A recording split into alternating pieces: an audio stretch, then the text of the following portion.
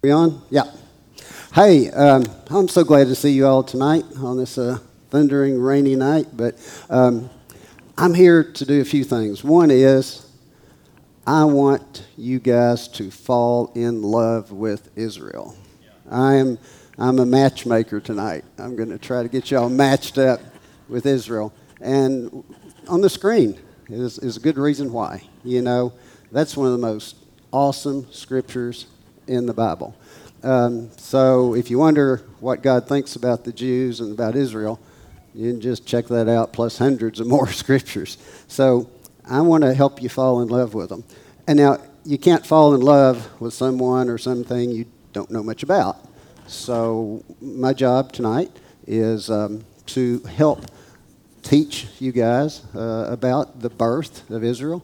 We're going to talk about the birth of a nation, something that has never happened in this way in humanity's history. So it's really amazing when you really get into the details. So I don't know if I'll be too detailed tonight or not detailed enough, but we can always come back and redo next week. But by the way, if you have any questions while I'm discussing something, hold your hand up and I'll address it right then. I'm set up with my notes to where we're going to talk till it's 8 o'clock and then quit and resume next time. Although, with everything that's happening in the world, I'm pretty sure next week I'm going to get into Ukraine and Russia and Gog and Magog and Ezekiel 38 and 39 about the war, if you don't know about it, that is coming when Russia and several other nations invade Israel. It's really interesting what's going on in Ukraine. And my allergies are acting up, and so I'm not contagious. I've had 2 negative COVID tests in 2 days, but I have a lifelong history of allergies. So anyway, the miracle of Israel is their return to their original homeland. And why is it a miracle? It's very, very important that we as Bible-believing, Jesus-loving Christians understand that this is something that is truly a miracle and something God wants us to know. And he says that over and over in the scriptures. The majority of churches do not teach Bible prophecy or the importance of Israel and the Jewish people. Yeah, Arvel. Is the nation of Israel now, where they're located, is that the... Yes. That is the whole That's... original... No, actually, in Genesis, when God tells Abraham the amount of land that he's going to give him, it far exceeds what Israel is right now. Yeah, it far exceeds it. It goes down into Saudi Arabia and I think Iraq, so it's a lot more land than where they are now. And we're going to see just how much land they have now here in a minute. But that's a good point. When you think about the return of the Jews after 2,000 years of dispersion around the whole world, it truly is a miracle. And I really want to give you some ideas on that. One is the ability for a country to come back together when they've not been together for 2,000 years. And here's what happened. In the year of 70 A.D., the Romans came into Jerusalem and totally destroyed Jerusalem. They tore down the temple, just like Jesus told the disciples as he was sitting down at the base of the Mount of Olives, which is that hill right past the Temple Mount. And he said, no stone will be left upon another. And that's true.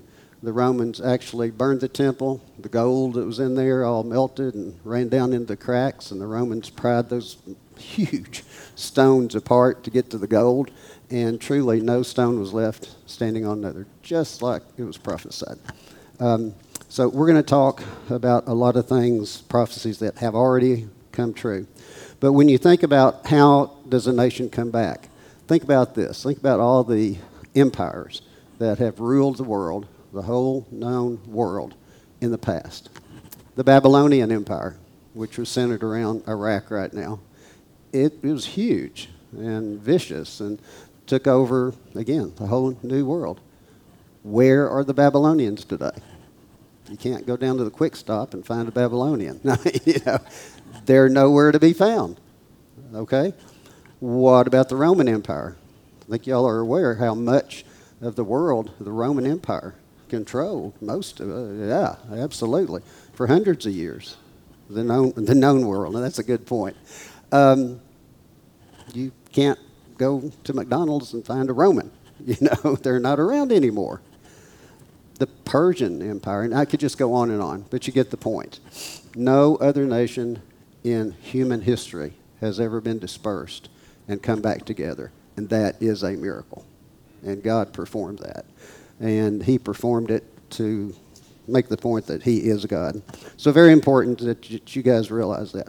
Now, we talked a little bit about their dispersion the last visit, and I'm going to touch on it again. In 70 AD, they came and basically they had to go or die. And what happened when the Romans destroyed Jerusalem is horrible. Estimates vary, but an average number is right in Jerusalem area, about 750,000 Jews were murdered, slaughtered with swords and spears, and a really gory thing. The historian that recorded a lot of this, his name was Josephus. And Josephus really left a lot of history for us. He is an interesting guy. He was Jewish, but he kind of came over to the Roman camp. But he wrote down a lot of history that occurred during that time. He does make a reference to a guy called Jesus in a little bit, by the way. But it was terrible. He writes that the slaughter was so horrible. In the temple, the blood from inside the temple was running down the steps of the temple like a river. And it was so slick that they were just pulling bodies across it on the stairs. Horrific scene. I mean, children, women, everybody, it didn't matter. So the Jews had to leave. And there's a word for their dispersion. It's called the diaspora. That's a good picture there of a medieval print of perhaps what it looked like at that time. But the diaspora, D-I-A-S-P-O-R-A, and that's the term that pertains to the dispersion of the Jews. And so it's a new word for you. There are many, many verses about the return of the Jews to their original homeland. Let me read a few of them. And yeah, that's a kind of another picture. It's showing them leaving Jerusalem. I'm just going to read three verses. Jeremiah 13, God says, therefore, and this is because that Israel disobeyed God. I mean, God, made it good for the Jews, but, they disobeyed him. We've heard that story before. But in Jeremiah 13, God says, therefore I will scatter them like drifting straw to the desert wind. In Deuteronomy 4:27, the Lord says, the Lord will scatter you among the peoples, and you will be left few in number among the nations where the Lord drives you. So few in number. The Jews are always a minority, wherever they've gone, whatever country that they've gone to. And they've gone to every country in the world, by the way. Ezekiel, do you have that one? Yeah. So they will know that I am the Lord when I scatter them among the nations and spread them among the countries. Zechariah 10:9, I really like because of the last part of it. When I scatter them among the peoples, they will remember me in far countries, and they with their children will leave and come back. And so they will come back. All right. So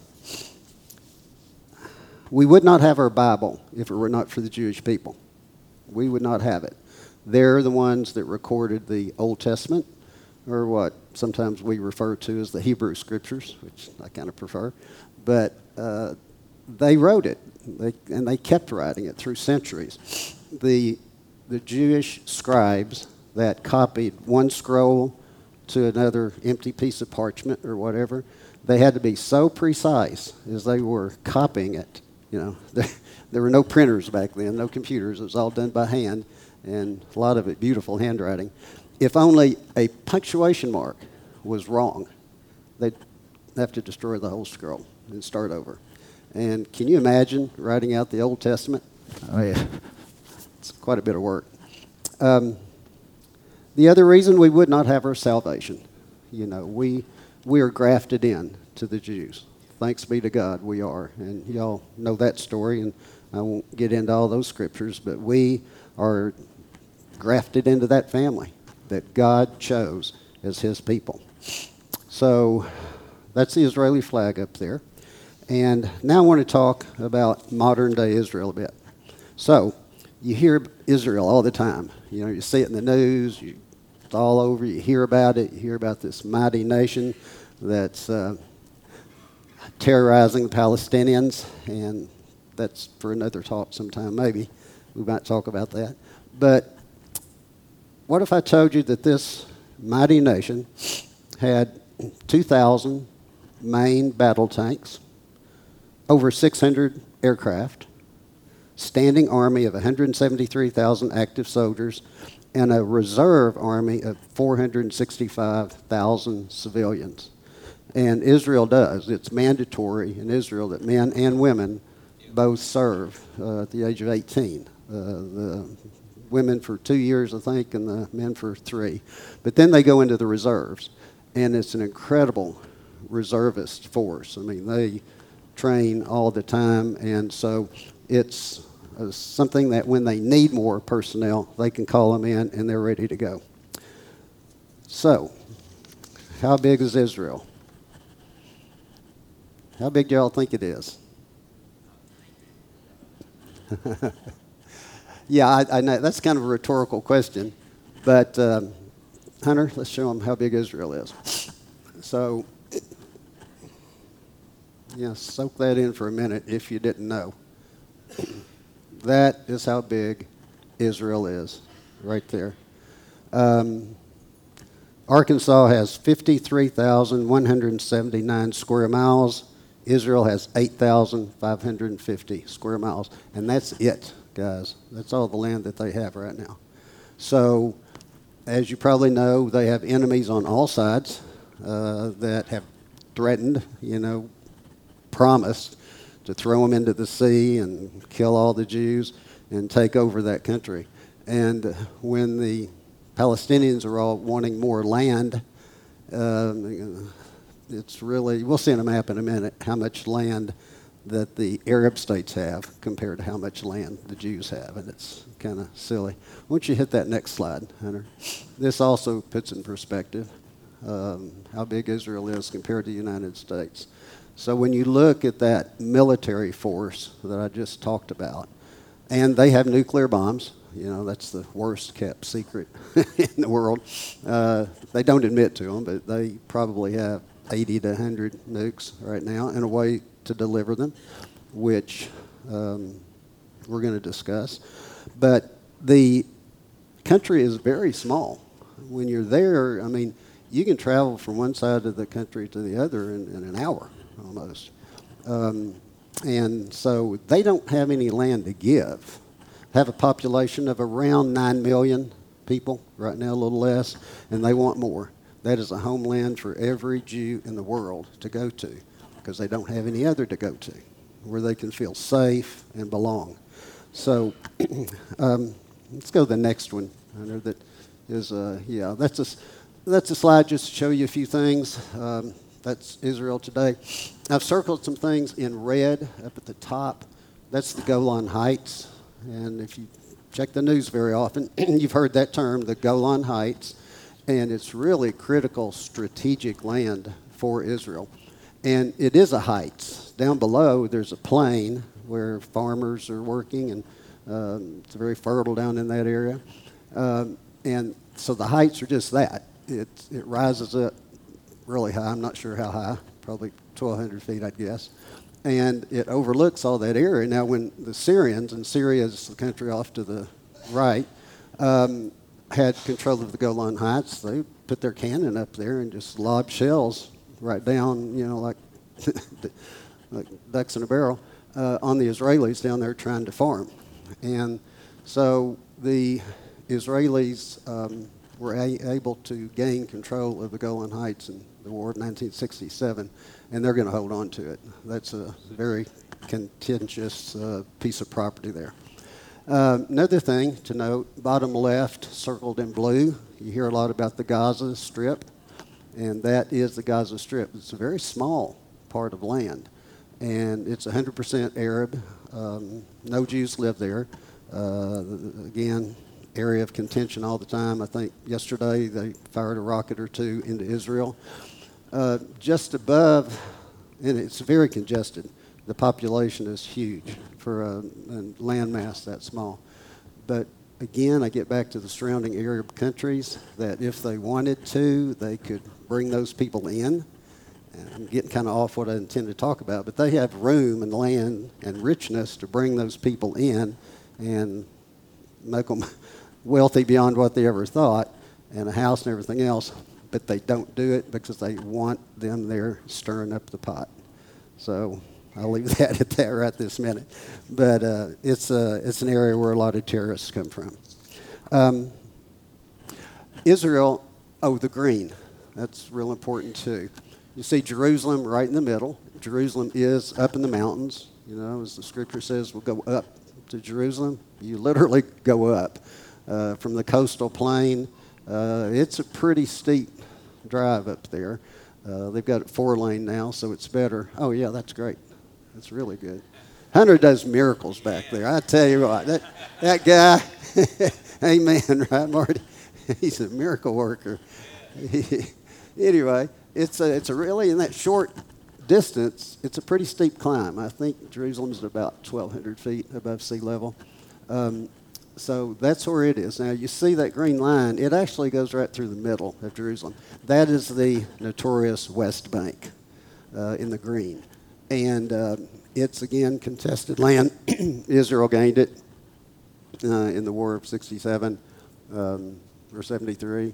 And, again, it's Judea and Samaria. And that's what the Jewish politicians refer to it as, the biblical names, Judea and Samaria. So those are areas of land that I just wanted to take the opportunity to show you. To the left is Tel Aviv, which is a very modern city. You might think, Israel is backward. It is not, which I'm fixing to tell you some facts about modern Israel. But, yeah, Tel Aviv has skyscrapers and nightlife. And see, there's a saying, it says the Israelis they play in Tel Aviv and they pray in Jerusalem. So it's I haven't been into the nightlife over there. But my knee replacement's doing pretty well, but I'm a little bit slow. 7 weeks post-op, doing good. Here's some facts about Israel. You got this, it says, modern Israel is quite amazing. Israel was literally born in a day, as prophesied in the Bible, May 14, 1948. Israel is the only nation that uses a previously dead language as its native tongue. And this is rather amazing, too. The Hebrew died out when the Babylonians expelled the Jews from their area in 586 B.C. They took up the native language of Babylon, which was Aramaic. And Hebrew just died out. Jesus did not speak Hebrew. He spoke Aramaic. And so did all the other Jews there. But when the Jews started coming back to Israel, then a gentleman, I can't think of his name right now, he was able to revive that dead language. They didn't know how it sounded, didn't know how a lot of it was spelled, and it was revived. And that also is a prophecy. I don't remember where it is right now, but there was a prophecy that the language would die out and would be restored when the Jews came back to their land. This is important. Israel is the only democracy in the Middle East. It has a multi-party system, which is really kind of messed up. Regular elections. I think they've had 5 elections in the last 18 months or something like that. It's Jewish politics. But anyway, free media and a military under civilian rule. Israel is the only country in the Middle East where women enjoy full political rights. Israel has survived over 3,500 years despite 2,500 years of exile and severe persecution. You all know about the persecution of the Jews. It's been horrible. Israel's population, Jewish population, between 1915 and the start of World War I and 2013 grew by 7,400%, and they want more. The government and the people there believe that every Jew in the world should come back to Israel, and they find ways to support them and house them and feed them. There's an advertisement on television that I just kind of cringe at. It's when it shows, older Holocaust survivors that are, starving, and it's not like that. Anyway, we're not giving money to that.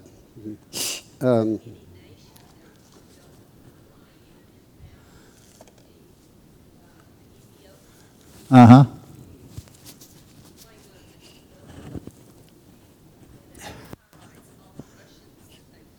That's right. No.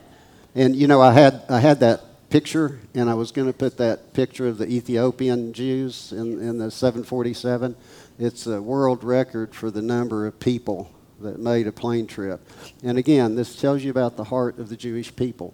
The Ethiopians, that's a far piece away, part of the exile. They ended up in Ethiopia.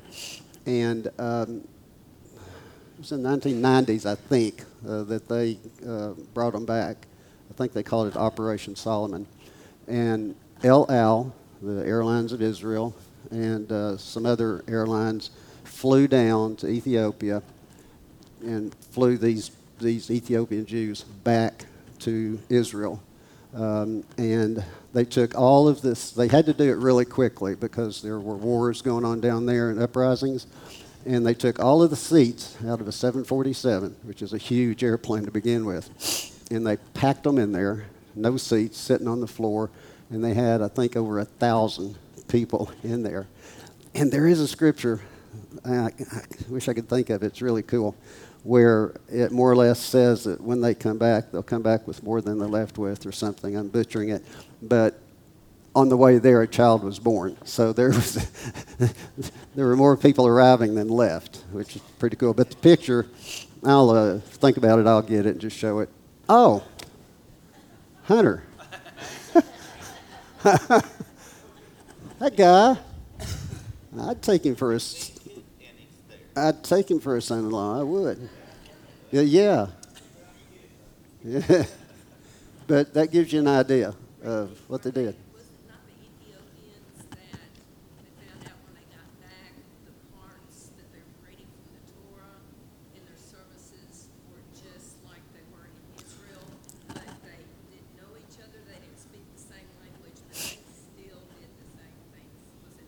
That's absolutely right. Yeah, and what Shredda said, if you didn't hear, is they took their, Hunter, you're amazing. They took their scrolls to Israel, and the ones that modern Israel had were identical to the scrolls that these people brought back with them. And again, that's God for you. The next thing, talk about God blessing the Jews. Nobel Prize winners. You got to be something special to win a Nobel Prize. And this is really fascinating. Between 1901 and 2014, there were Nobel Prizes won. 23% of them went to people who were Jewish. So 23% of all Nobel Prize winners were Jewish. 23%. The population of Jews in the world is less than 1%. So dwell on that for a moment. Okay? So you've got a population of less than 1%, and they're getting 23% of all the Nobel Prizes. They're brilliant people. Israel has the highest ratio of university degrees to the population in the world. Israel has the highest density of startup companies in the world. Israel, with just 0.1% of the world's population, ranks first in the world for total expenditure on research and development. Israel created the first antivirus software for computers in 1979. Israel pioneered voice over internet protocol, which that's like Skype calls. Israel started drip and micro irrigation systems. That's how they made the desert bloom. It produces 93% of its own food requirements. Now again, we're talking about a place that was a desert, just 70 some years ago, an absolute desert. And they have developed, about 150 years ago. And this is really cool. I'm going to have to ask you farmers what it means.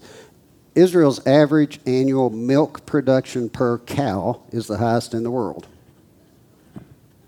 But there's a trivia point for you. Oh, thank you. I'm battling that thing. I don't know where that fits in the big scheme of things, but I thought it was fascinating. So anyway, it's a blessing. That's right. So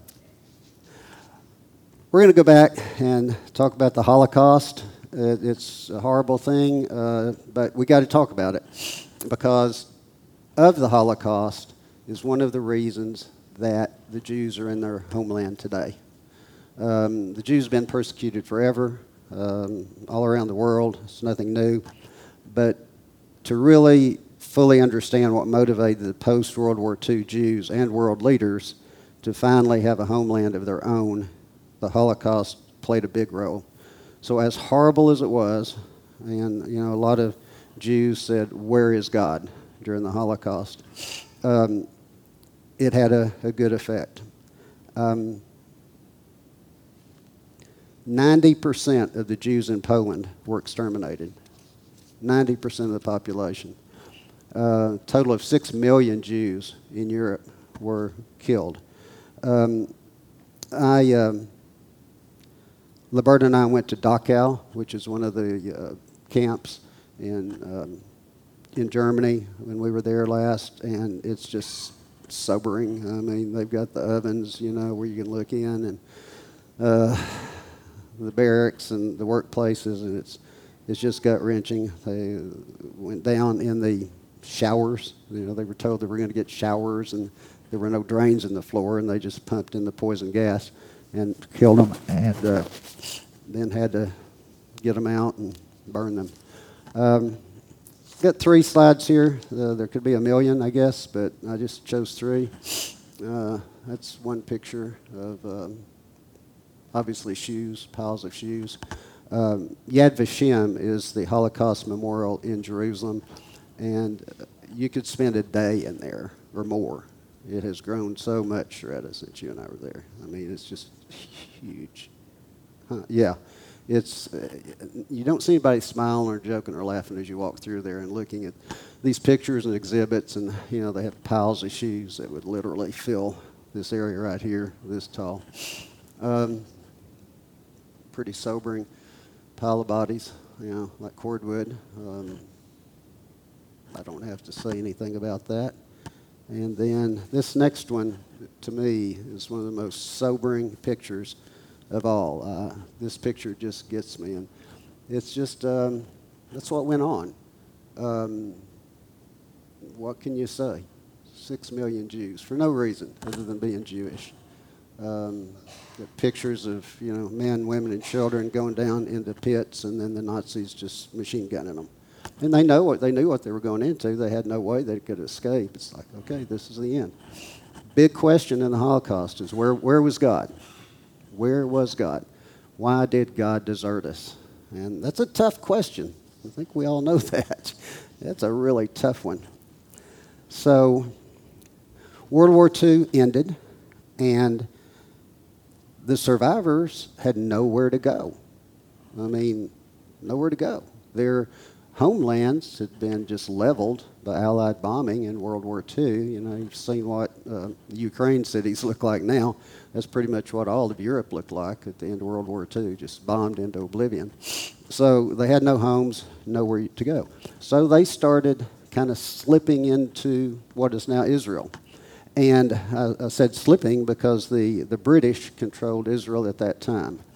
And the British had a problem trying to deal with the Jews that were already there and then the Arabs in the surrounding countries. And there was a lot of Civil War type stuff going on and infighting. And the British kind of sided on the side of the Arabs more than they did the Jews.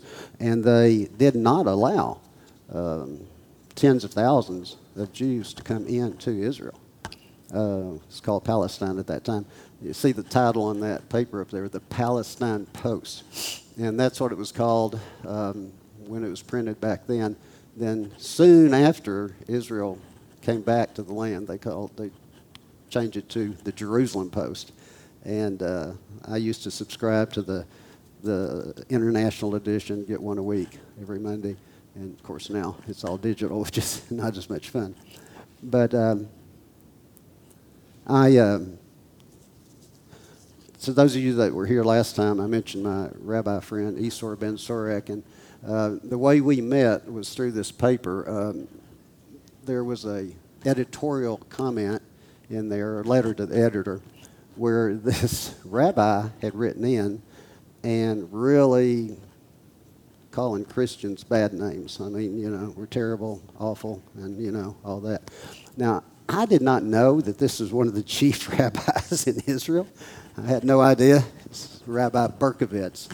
So anyway, I didn't like what he said because he implied that all Christians hated the Jews. And I knew that was wrong. So I wrote the Jerusalem Post, and they actually printed it. And I more or less said, Rabbi Berkovitz, I do understand that Christians are guilty in killing Jews throughout the centuries. It's another talk we could talk about, but not now. But yeah, Christian anti-Semitism has been horrible through the Middle Ages and terrible. But anyway, but I want you to know there is a generation of believers now that truly love the Jewish people. And more or less that's what I said. And Randy Russell, Lake Village, Arkansas. And so Esor in Manhattan or Long Island saw that, and he wrote a letter. Thought the only address he had was Randy Russell, Lake Village, Arkansas, and wondered what a crazy Gentile guy was doing writing a letter like that. And so I replied, and that's how we became friends, dear, dear friends, for decades. Right, exactly. You can tell it how long ago it was. But anyway, that's how we got started. So, all right. What did Mark Twain say about Israel? And he was there in 1867, and this is what he saw of the Promised Land. He eventually wrote in his book called Innocents Abroad. This is how he described the Holy Land. He said, the further we went, the hotter the sun got, and the more rocky and bare, repulsive and dreary the landscape became. There was hardly a tree or a shrub anywhere. Even the olive and the cactus, those fast friends of a worthless soil, had almost deserted the country. We traveled all day and never saw another human being. So that was the previous land of milk and honey. But what happened when the Jews left, the land died. They were the source of life in that country. The land literally withered away, which was also prophesied. And what was not desert was swamp. There was swamp up in the Galilean areas. It was just marshy and terrible. And so as the Jews were coming back, before the state was born, they came in and they formed these collective communities called kibbutz, where it's kind of like almost a communist type thing where, everybody works for the center and everybody gets food from it and like that. But that's what started Israel. And because of the kibbutz, when the war started in 1948 that made Israel finally a true nation, it was the kibbutz in many ways that, that held the Arabs away as much as they could. So,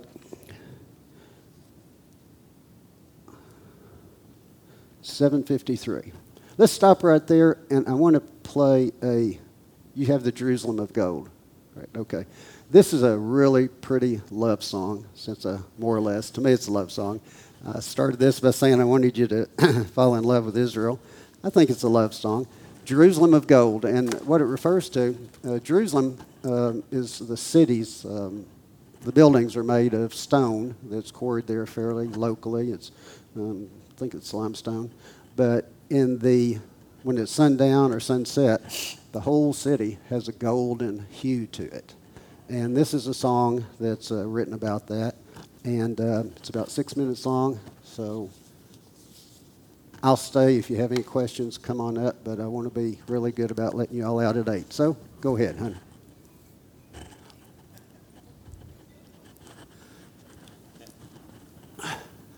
Oh, when you see אוויר הרים צלול כיין וריח אורנים נישא ברוח ארבעים עם כל פעמונים ובתרדמת אילן ואבן שבויה בחלומה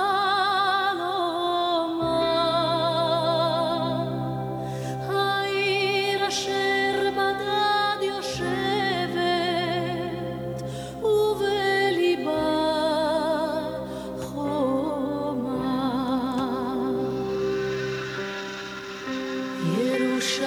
ירושלים של זהב ושל נחושת ושל אור הלא לכל שירייך אני כינור ירושלים של זהב that's the Mount of Olives in the ושל background. נחושת ושל אור הלא לכל שירייך אני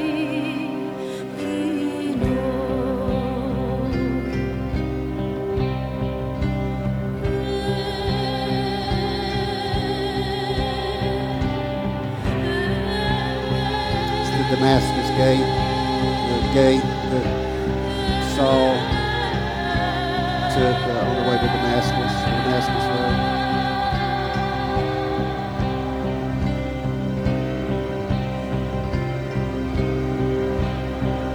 חזרנו אל בורות המים לשוק ולכיכר שופר קורא בהר הבית בעיר העתיקה ובמרות אשר בסלע אלפי שמשות זורחות ושוב נרד לים המלח בדרך יריחו ירושלים של זהב ושל נחושת ושל אור הלא לכל שירייך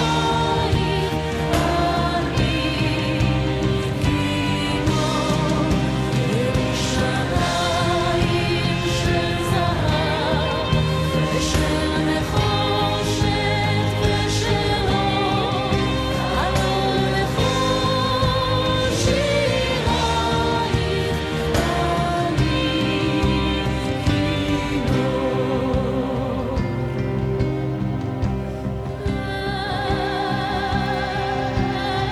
It's the Garden of Gethsemane, the Church of All Nations built in the middle of it.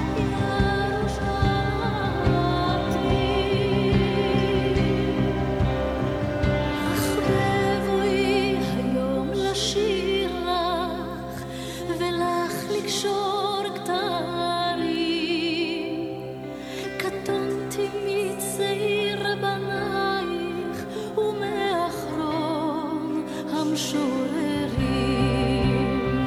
כי שמך צורב את השפתיים כנשיקת זהב. אם אשכחך ירושלים אשר כולה זהב. ירושלים של זהב ושל נחושת ושל אור, הלא לכל שירייך אני קינות. ירושלים של זהב ושל נחושת ושל אור, הלא לכל שירייך אני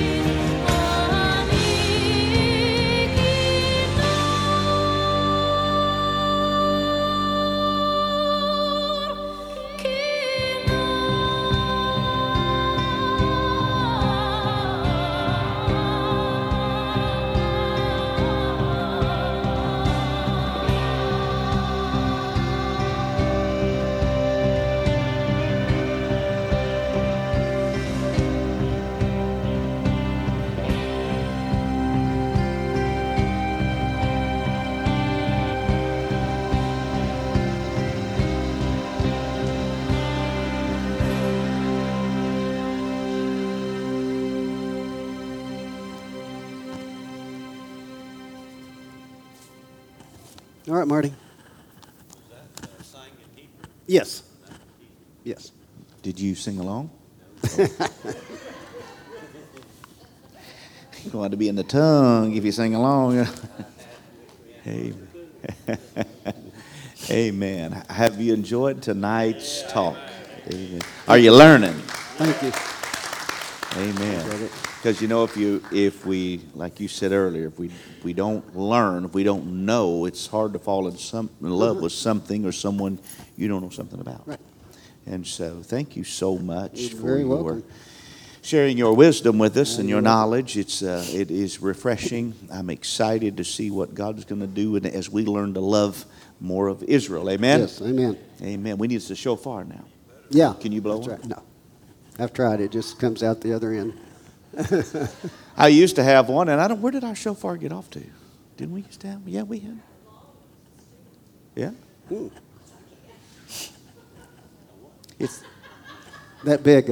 it's all about the lips too. It is. I mean, it's amazing if you know how to play them and know this how they shofar. It's a ram's horn. You saw it on there.